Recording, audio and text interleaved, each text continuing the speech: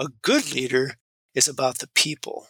You get to know your people. You communicate with your people. You challenge your people, but you challenge them in areas that they really need to grow and want to grow. Welcome to the RV Entrepreneur Podcast, the weekly show for nomads, work campers, RVers, and entrepreneurs looking to earn a living or build a business while enjoying the RV lifestyle. This week's host is Jim Nelson. Let's settle in and enjoy the RV Entrepreneur Podcast, brought to you by RV Life.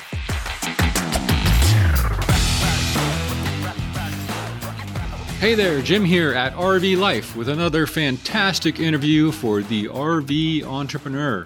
You know, I would argue that the majority of new working age RVers are transitioning from a completely different life.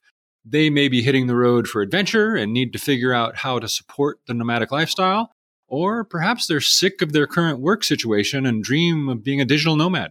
Regardless, the switch from a 9-to-5 job to working from the road can be daunting for sure. People retiring from the military or corporate executive life have a similar situation that may be even more challenging. Integration into any new society presents difficulty and confusion. With soldiers and high-ranking officers, this can actually be quite traumatic. And that's why I am excited to share my discussion today with Dawn Gleason. Dawn is a retired colonel who served 27 years in the Air Force before transitioning to be a corporate management consultant. During that career, he honed his skills and is now a leadership transition coach, helping people move on with the next phase of their lives while working from his RV, enjoying birdwatching and many other adventures. Dawn has plenty of stories and advice that translates well to the solopreneur lifestyle. Check out the work he's doing at achievenewheights.com and hear the wisdom he has to share about leadership, team building, coaching, and much more right after this brief message. Searching for the perfect campground can be overwhelming, but not with RV Life Campgrounds. With user-generated reviews, RV-specific data, and real-world internet speed tests, you'll have all the information you need to find your ideal spot. Don't leave your camping experience to chance. Trust the experts at RV Life. Visit campgrounds.rvlife.com to start your search. Dawn, welcome to the show. Thank you so much for joining us today. Well, thank you, Jim, and thank you for the opportunity. It's so much fun to get on and talk about the different experiences in life and hopefully share a few things that people will get some value from. Oh, you're welcome. And I think we definitely will, because I really love what you're doing there at achievenewheights.com. That's great. And I do want to get into all of that. But first, this is technically the RV Life Entrepreneur Podcast. So I'd love to know kind of when were you first introduced to the RV life and what does that look like now? Yeah, one thing I've been working on for quite a while now is crafting my life. What do I want it to look like? I went to, and we'll talk 27 years Air Force, pretty much 9 to 5, actually like 7 in the morning till 9 at night. Saturdays, weekends, it just got to be an all-encompassing thing. And I started to figure I wanted to have something different. I got into Booz Allen Hamilton as a consultant and had a little bit better balanced life, but still I pulled more all-nighters that way. And I started to figure out how can I work part-time and get on the road and do different things. And I started to see through Lunch Club, which is a software app where they match people of similar interests, styles, stuff like that. And I started running into more and more people who were camping in their RV, doing work, doing interviews, etc. And I started opening my mind to what was possible. I'm in the middle right now of studying Think and Grow Rich, and it's all about how do you move from your current, they call it departure point energy, your current situation, to a new level of energy, your future. So I started thinking about what's possible. And my wife and I started talking, and we'll talk more in some of these pieces, but that was really my intro to RV entrepreneur or work camping. And it's been really fun. I'm just getting started on it and growing. So speaking of that, what does being an entrepreneur mean to you? What does it take to be an entrepreneur? What does it mean? Oh, man, isn't that an interesting question? Right? It's easy to be that business person where you have a role. Like when I was in the Air Force, I was a civil engineer. I commanded squadrons in a group. I was leading different teams. When I was a management consultant, same thing. But now as an entrepreneur, you've got full range of everything. It's like being a CEO of a company. You got full responsibilities, but when you're not making as much money, you're pretty much doing everything. So you're trying to bring some products or services to a client as an entrepreneur and help them with whatever their problems are, whatever their challenges are. So it's hopefully a match. We talk about sales, but sales is really matching a product service to a need. And if you're trying to push a product service to somebody who doesn't have a need, that's not really sales, that's coercion. Right. And as entrepreneurs, we end up doing the sales, the marketing, the product development, the coaching, all of that. But you mentioned something there interesting. A minute ago, you mentioned working part-time. I'm coming to understand the difference between retiring from the military and retiring. So in the bio you sent me, you called yourself half retired. Can you explain what you mean by that and why you decided to be part-time retired? Sure. I'm actually reading a book called Half Retire. And it really comes down to, so I'm 64. We hit the big Medicaid decision here this year. We'll hit the Social Security decision, depending. We're in that zone already, but we're thinking 67 or so, and maybe 70. But I have a lot to give. And I'm not looking to sit around watching Price is Right and soap operas and all that. That's not my style. I want to be engaged. My wife loves to make greeting cards. She loves to sew. She leads a knitting group for premature kids. They donate stuff every month, sweaters, hats, all kinds of stuff to kids who are premature down at the Children's Hospital. So we have things that we want to do. I'm involved with the Society of American Military Engineers. I'm actually taking on a role as a veteran point of contact for Texas. We're going to see how we can get more veterans hired and help companies attract and retain veterans. So there's a lot of things that I want to keep doing, but I want to have a life where maybe a week a month, maybe at least a long weekend, we just take off, we go enjoy. We just got a scratch off picture of Texas with all the state parks, and we're scratching them off as we go. We're maybe a quarter of the way through.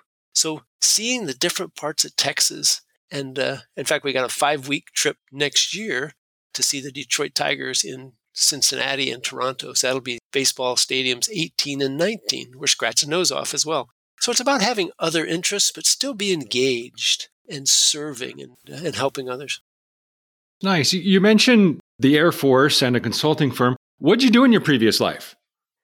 So the piece that I really loved was environmental.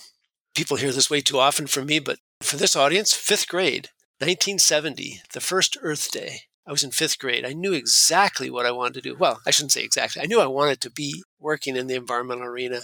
My dad would take us out fishing and hunting, and we'd see the streams and the pollution and the yellow foam and the stench and the fish turned over. And we got to do better than this. This is not the way to treat this earth that we are giving stewardship over. So I was really good at math and science. So I ended up going to Wisconsin and getting a bachelor's in civil and environmental, focus on the environmental. Was not a guy who liked enjoying concrete structures or steel structures or highways. I was about the environmental, water, wastewater, groundwater. And I got the opportunity when I joined the service, the Air Force, to do exactly that. Really made a name for myself. So that was a big part of it. I got into spill response because of environmental, right? We had fuel spills and hazardous material spills, which got me into the chemical, biological, radiological area. When I was a squadron commander, I was the on-scene commander for a base. So if something happened, I was the guy out on scene. Everybody reported to me, and I was the lead cleaning that up, fixing it, whatever it was. They really went hand in hand. Nice. Good for you. So as a civil engineer in the Air Force, we have a little connection there. My dad was a civil engineer, and he worked with the Army Corps of Engineers on lots of projects. How did your experience building things and coordinating large projects translate into building relationships and helping others make connections? What did you learn there that you're applying now? Yeah. So a couple parts of that. How do I help relationships? The beauty that I loved with civil engineering is we got in touch with almost everybody at the base. We were always out, if you were doing facility maintenance, working on their toilets or their lights or their heat. Actually, in 1987, we started this thing called ROOM. Now I can't remember what it stood for, but it was Readiness-Oriented Operations Management. And it was about, the structure was we would go out and talk to the occupants of the facilities, see what things needed to be fixed, and then we would bring a team in to fix them. Up until that point, we would go in one at a time. We'd go fix the toilet and leave. Now we'd bring a team in and we would fix everything in the building. We'd do that every 6 weeks. So unless there was an emergency, that's what we would do. So we got in that relationship building with the customer, Same thing when we did a construction project, like when we did a fire department build, a military construction project, which is it's a congressionally authorized project, usually over, I can't remember the limit now, but it's $1 million or so. We were building a fire department. So we sat down with the fire chief and we walked through all of his requirements and how things needed to be laid out, how many trucks you need, what has to be in the bays, what kind of bunk rooms do you need, how many sleeping quarters do you need, what kind of, the latrines, the training rooms, all the control center, all of those things. That's what I loved about civil engineering is we would always be talking to the client. Now, we also, back to the piece about Army engineers and the Corps of Engineers, by congressional mandate, the National Security Act of 1947, when the Air Force became a separate service, we were mandated to use the Army Corps of Engineers for major construction.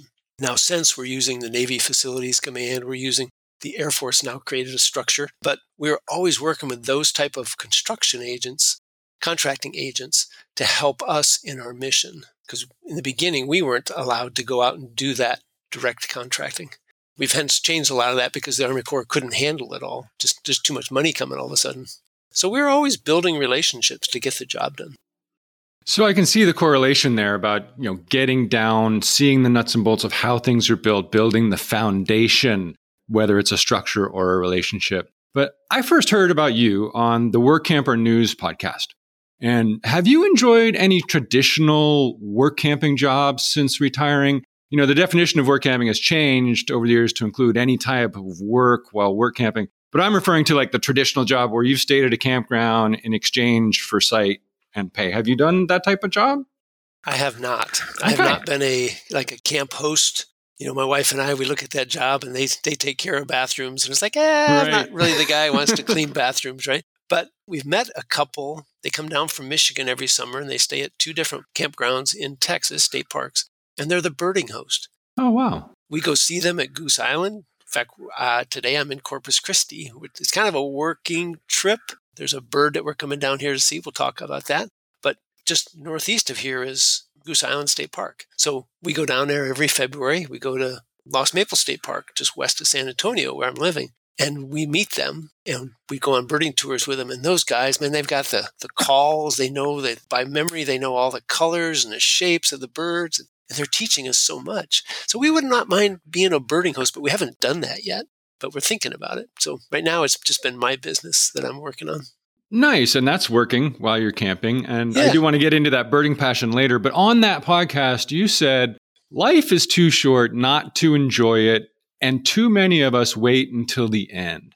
But, that enjoyment requires income. And many of us nomads are not yet retired. So what are some of the first steps someone can take to achieve that perfect live-work balance if it exists? I want to push back on that statement. Does it take money? When my wife and I, before we even got married, I had a tent, 4-man mountain tent. Bought it for, back then, $70, $80, right? And in the car, we would go out and we'd go camping. Now, we didn't have, this is the 70s, so you didn't have the Wi-Fi and the cell signals and all those things back then, but you could do that today, right? You could go in with a computer, you could sit at the picnic table, you could do a bunch of work, state parks have usually Wi-Fi at the main entry point, you could go up and download emails, you could send things out. So you could do work, I think, with a tent. For 20 years, we utilized a pop-up. And during our vacations, when kids were resting or playing outside, I would do project reviews. I was doing environmental impact statement reviews or working on sections of environmental impact statement or whatever. So I could do that out of a pop-up. I think that cost us $7,000, if I remember right, in the year 2000. But now we've moved to hard-sided trailer. So it gets a little bit more comfortable, but I don't know that the capabilities for work actually has changed a lot. I definitely agree with that, but it does require resources. And I believe it's give and take. So depending on the lifestyle, you do need to support it somewhat. So let's talk about your business and how you're currently supporting your lifestyle. Can I go back to something you said, though, which is what Please you referenced, which is don't wait. Just had a friend of mine. We were stationed in Germany together, 88, 89. We went separate ways in 89, but we stayed in touch. And he asked me to retire him in 2005. Then he got a job, after a couple jobs, got a job with the Army Corps of Engineers, which you were referencing. And he just retired in 2022. he got the inheritance of his family house up in Maine. He spent the summer last year working on it, ended up breaking his back hauling drywall. Through the medical treatment, they found cancer throughout his body, and he passed away in March of this year. So we went back up. First time we'd been to Maine, we went up there for the funeral and stuff in May, and we've been working a lot with his wife, which we know very well from 20 plus years, 25 years. So trying to help her along the way. But they were just getting started on what was supposed to be their retirement years, and now he's gone. And you just don't know how long you have left. So we get caught in this piece of spending all of our time at work to get promoted, to get more money. And then too many of us don't have the body because we haven't taken care of ourselves physically, or no longer have the relationship with the spouse because we gave it up because we worked so long. I've been married 41 years, but I've almost screwed that up a couple times, right? Because I've been focused like that. So just really about now, when I work with folks, help them find the job that energizes them so they can create the life that fulfills them. And that's where we're going, the life that fulfills them. Enjoy it now. Get out on weekends. Get out on, when you do your vacations. Enjoy. Don't just stay at home. It's an excellent point, and it's exactly why my wife and I, we're by no means retired, and we set off on this lifestyle 16 years ago. So, wow. With those 34 years of Air Force and corporate experience, how did you hone your leadership skills, as it says on your website? Are there any specific habits or traits you feel helped the most in your development as an efficient leader? Two ways, probably mostly trial and error and learning from others' mistakes or successes. I would like to say that I had a bunch of mentors who really taught me leadership. And what I had was mentors who challenged me, gave me different projects. They were there for me, not all of them, but the number were. And I could go ask them questions. And if I screwed up, they would pull me aside and say, hey, try this versus that, right? So it was a lot of trial and error. The beauty of the military, in my mind, is you get a lot of responsibility very early on.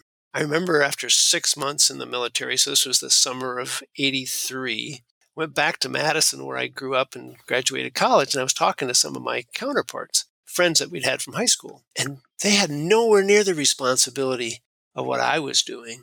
And I was really surprised. So here I was, by the time I made colonel, so I was actually a selectee, I was in Baghdad working the programming of 3,200 projects, $12 billion to reconstruct the country of Iraq. This is like the Marshall Plan after World War II.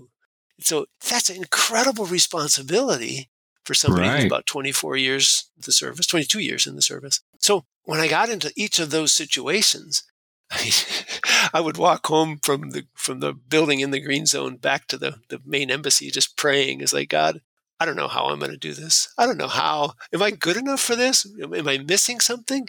And I would just pray and I would think and I would try new things. And it was trial and error. And that's kind of the way my whole career went. It definitely took some leadership skills there. So what makes a good leader? Or what's the difference between a good boss and a good leader? So a couple things there. Let's define a bad leader. Bad leader is somebody who's selfish. It's about them, right? It's about position. You listen to me because I'm the boss. I'm the one who has the final say. I have all the ideas. Everything is about them. A good leader is about the people.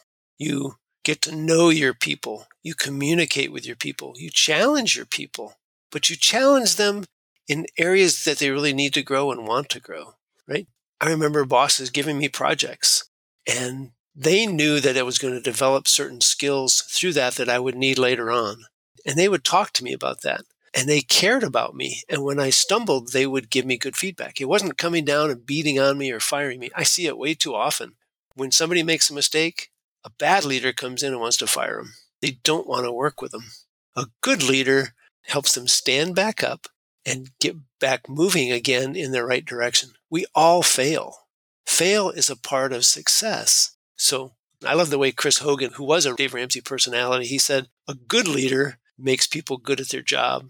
A great leader makes them great at life. And that's what I've always tried to do. So, but I think about when you said boss, to me, a boss and a manager kind of go together. A manager is one who tracks metrics or quantifiable items or processes. It's all about compliance with those things. They're not caring about the people. It's just tracking by the numbers. And that's kind of managing. But a leader cares about the people. Now, you still get the job done through people, so you're still concerned with the metrics, but you're not so focused on the metrics that you forget the person. Does that all make sense? It does. It definitely does. And now you call yourself a leadership transition coach. What does that mean? And what kind of services do you offer clients? So I had a fantastic transition from the service in 2009. Now, I joke, which is kind of a joke, it's kind of real. I never thought I would spend more than 4 years in the military. When I graduated college, I had 454 rejection letters from companies because it was the recession of 1982. Nobody was hiring. Unemployment was 18, 20%. Incredibly higher than where we're at today, right? In fact, when I retired, unemployment was pretty darn high. So when I'm thinking about leadership transition, I wanted people to have that same experience that I had, because I spent 24 years kind of deciding where I wanted to go in my life. I had an opportunity at 8 years to get out, but we wanted to go to Germany, so we took the next assignment.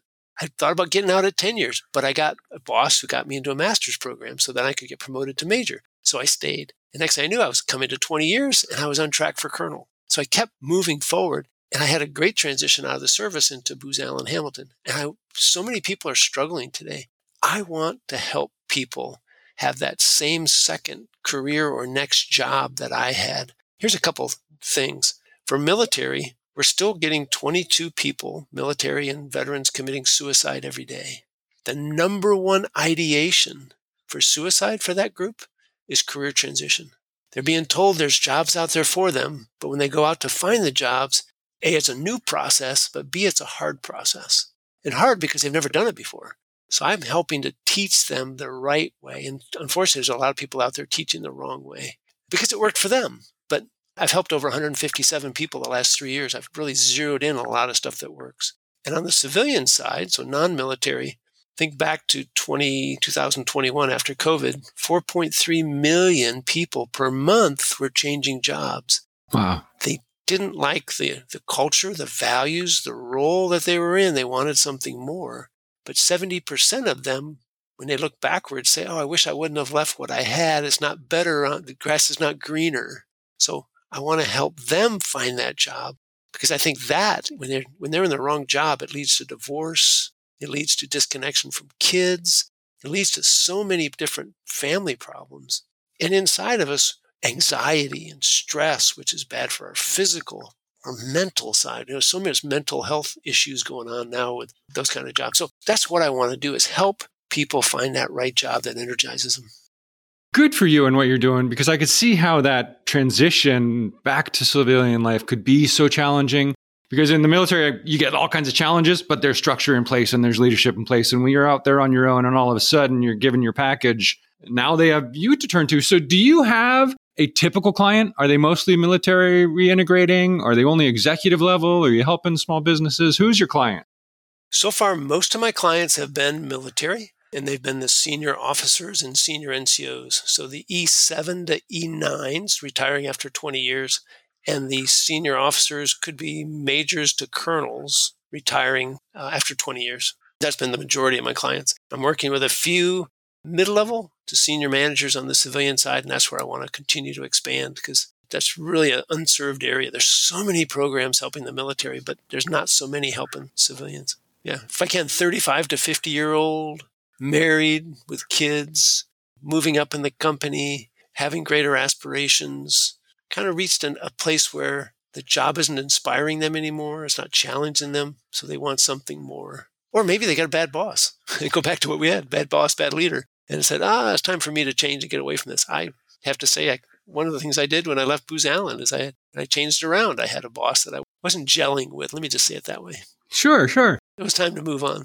So speaking of best bosses, the best coaches speak or teach from experience. What challenges did you personally overcome when transitioning from military and corporate to entrepreneurial life? The hardest thing, and it's still the hardest thing for most people, is what job do I want to do next? Because most people, they start with their resume. I'm getting out, let me go write my resume. And then they come back and they're talking to me. It's like, well, I don't know what to write in my resume. Well, you don't know what you want to write because you don't know what job you want. So you end up trying to be all things to all people. One thing, as you said, in the marketing realm, when you're an entrepreneur, you can't market to everybody.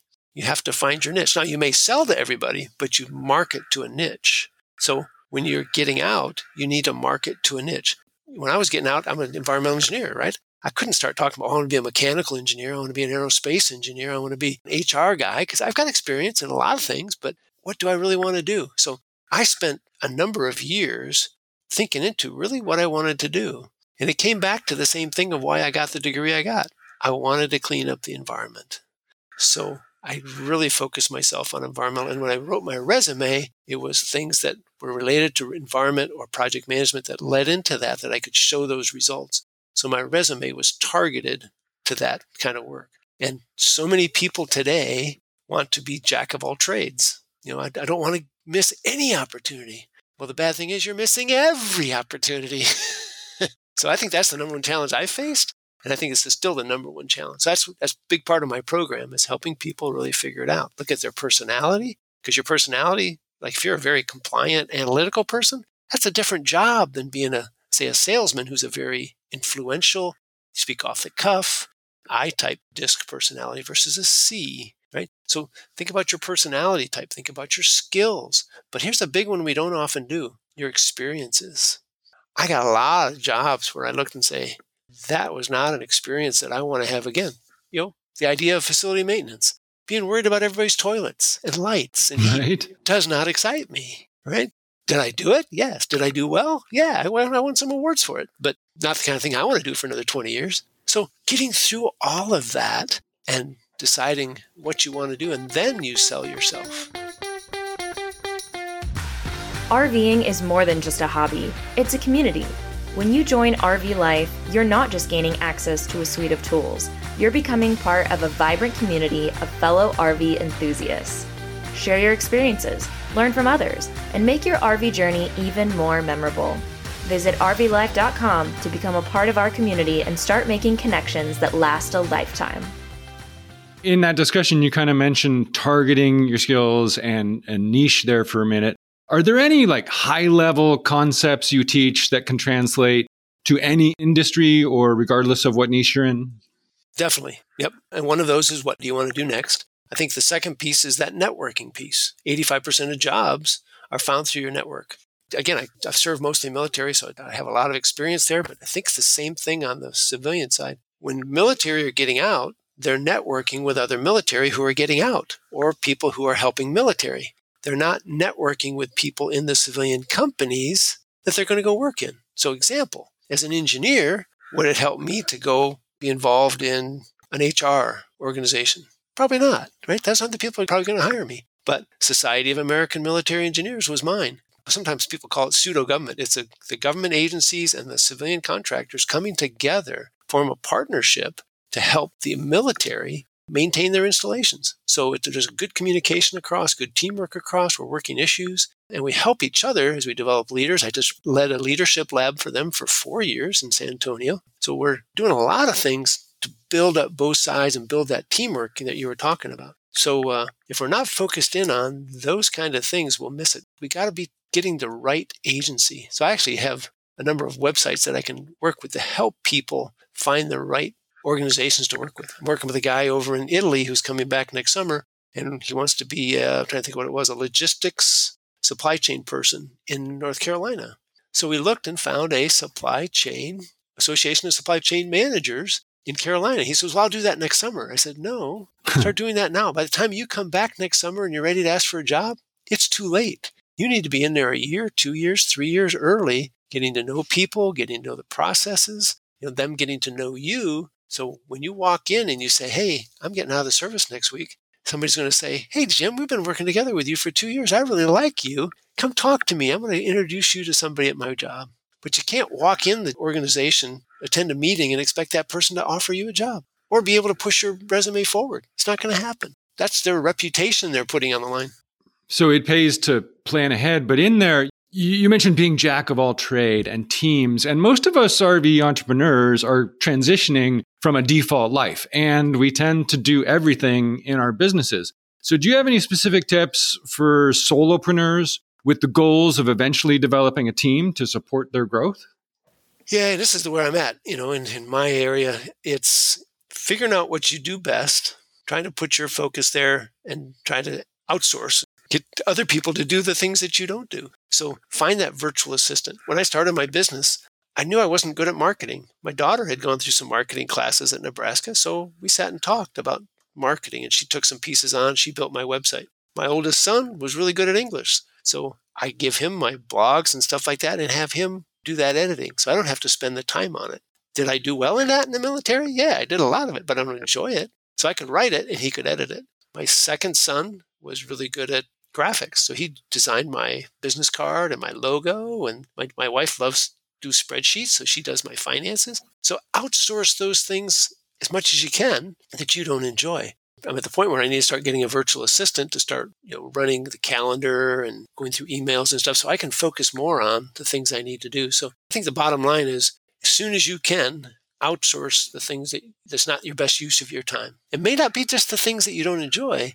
Think about the pastor in Houston. I can't think of his name, but huge megachurch, used to be the old Houston Astrodome. He spends 3/4 of his time working on his sermons.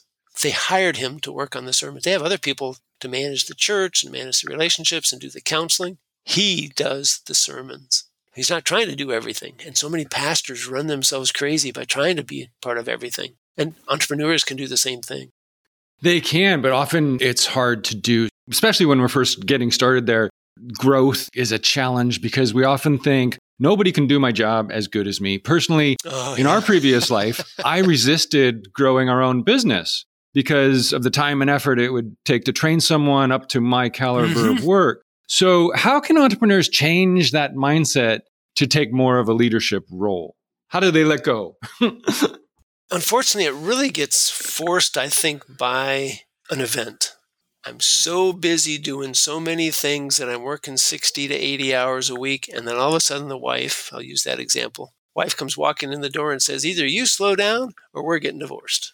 I didn't marry you to look at the back of your head or have you gone all the time. Right? And that's kind of what I face sometimes in the military because I was working so much. She was like, I'm over here in Germany. I don't have the friends. I don't have the network. You're my network. Stop working so damn much. And unfortunately, it becomes that, or it's like a heart attack. Next thing you know, they're in the hospital having a heart attack. And it's like, dude, you better change. So learn from those before they happen to you and say, I have to make this change. I see where things are going. I'm way overweight. I'm not sleeping at night. What are those things? When I was with Booz Allen Hamilton, a couple of times I noticed that I was waking up at 3:30 in the morning with nightmares and sweating.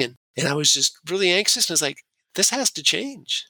I have to change what I'm doing, the relationships. And I had conversations with people. And I said, either we're going to change what I'm doing or we're going to change the company I'm working for. But I can't continue like this. So when you see those signs, you've got to make the change.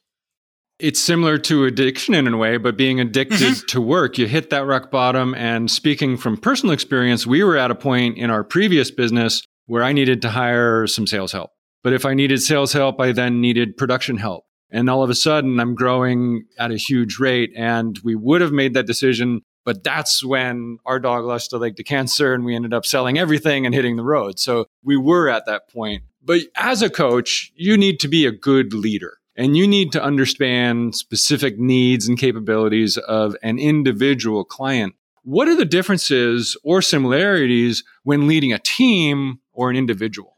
Oh, it's good. There's a lot of good things that I was thinking about when we were talking about that question, right?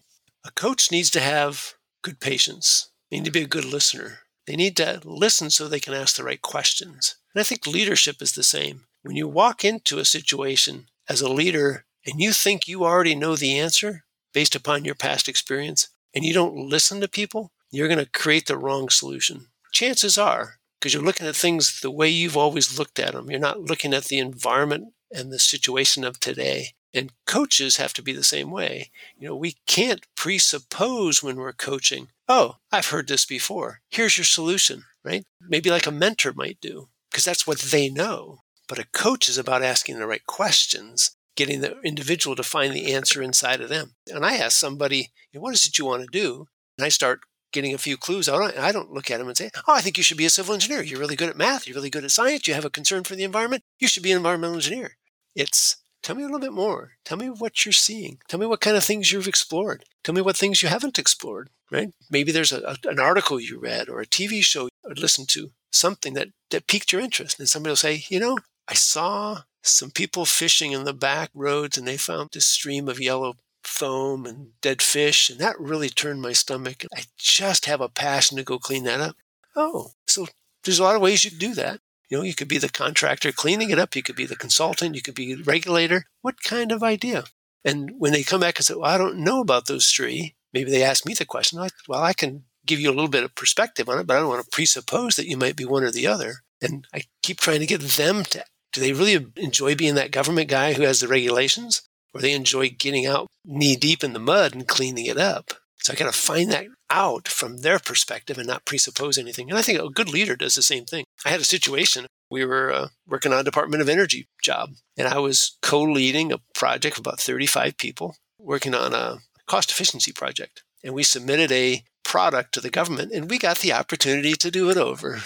We failed, right? And as we started talking amongst the leadership of what we needed to do this right, I needed more time from one of these gentlemen on my team who worked for me. But his wife had just had twins, and he had a 2-year-old at home, and he had a lot of other responsibilities. So I went down and sat with his office, and I said, Jake, we need more of your time on this deliverable for the next 2 to 3 weeks. But I want to make you successful at home and in your work. What things can we give to other people for this period so they can learn and frees up your time? But how can I make sure you get home at night? And he's military reserve. He goes, don't you worry about me. I can do everything. Bravo, bravo, pounds his chest. I can do anything. I said, Jake, it's not about you doing everything. It's about you being successful in those key things. And I found out the next day, he said, I went home, and he went home and he was mad, and he talked to his wife, and his wife said, he's just being a good leader. It's what you always talk about. He cares about you and making sure that you're here for me so I don't have the postpartum piece and don't be lonely because you're working 18 hours a day.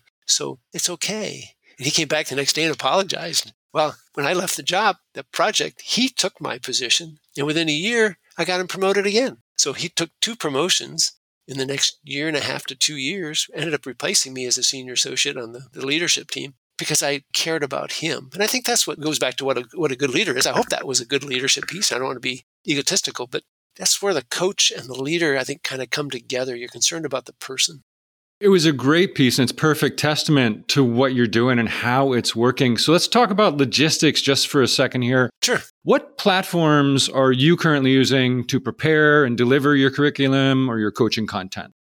Yeah, I'm using ConvertKit as an email service provider, kind of like MailChimp or MailerLite. But right now I'm in the free version. There will be a paid version at some point, but it's what I can use to submit email packages out to my email, put a PDF on it as a lead magnet, those kind of things. I'm using right now Google Drive for my platform, for my recorded courses. When I really get going, I'm working on Kajabi. It looks like it's going to be a great future course platform. What I want to do when I create the course, it's going to be in those 4 modules.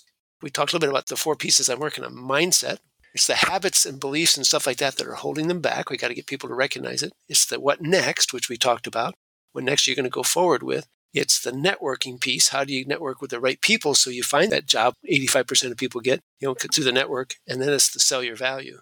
So I'll be able to drip the course out in about 21 different lessons over X number of weeks.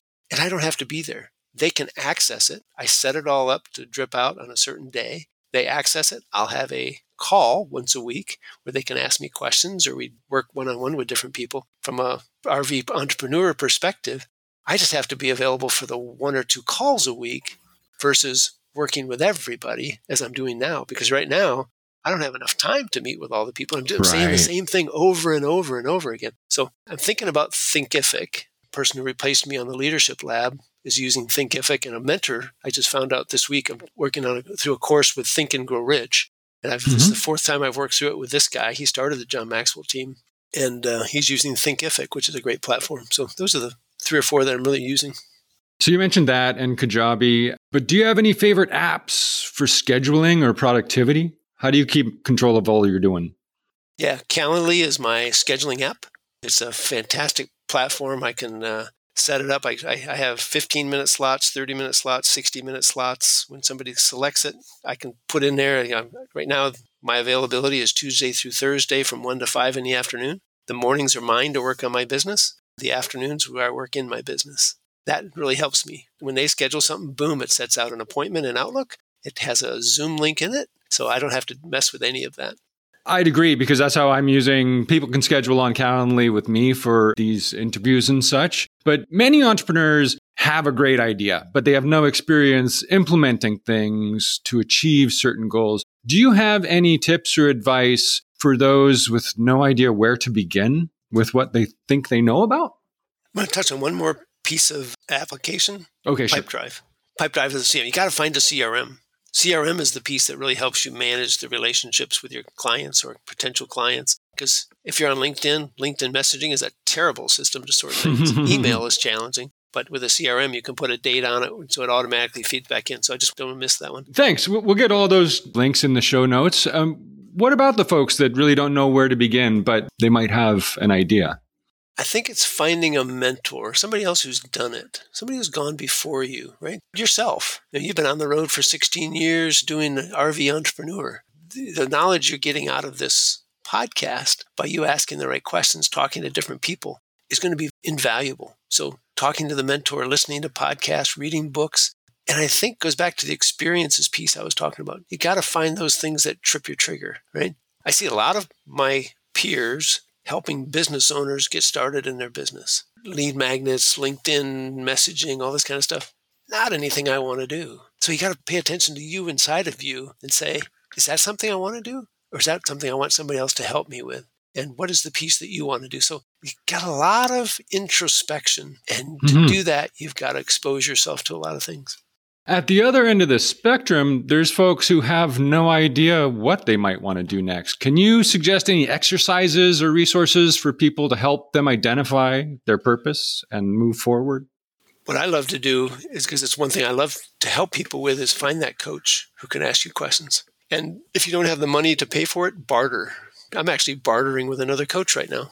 We coach each other every week. So find a coach that you can do something for. Maybe you're a good marketer, right? Or salesperson or whatever it is, and see how you can work a relationship with them, because they're going to be able to ask you questions and dig inside of you. If you have no idea, there's something inside of you.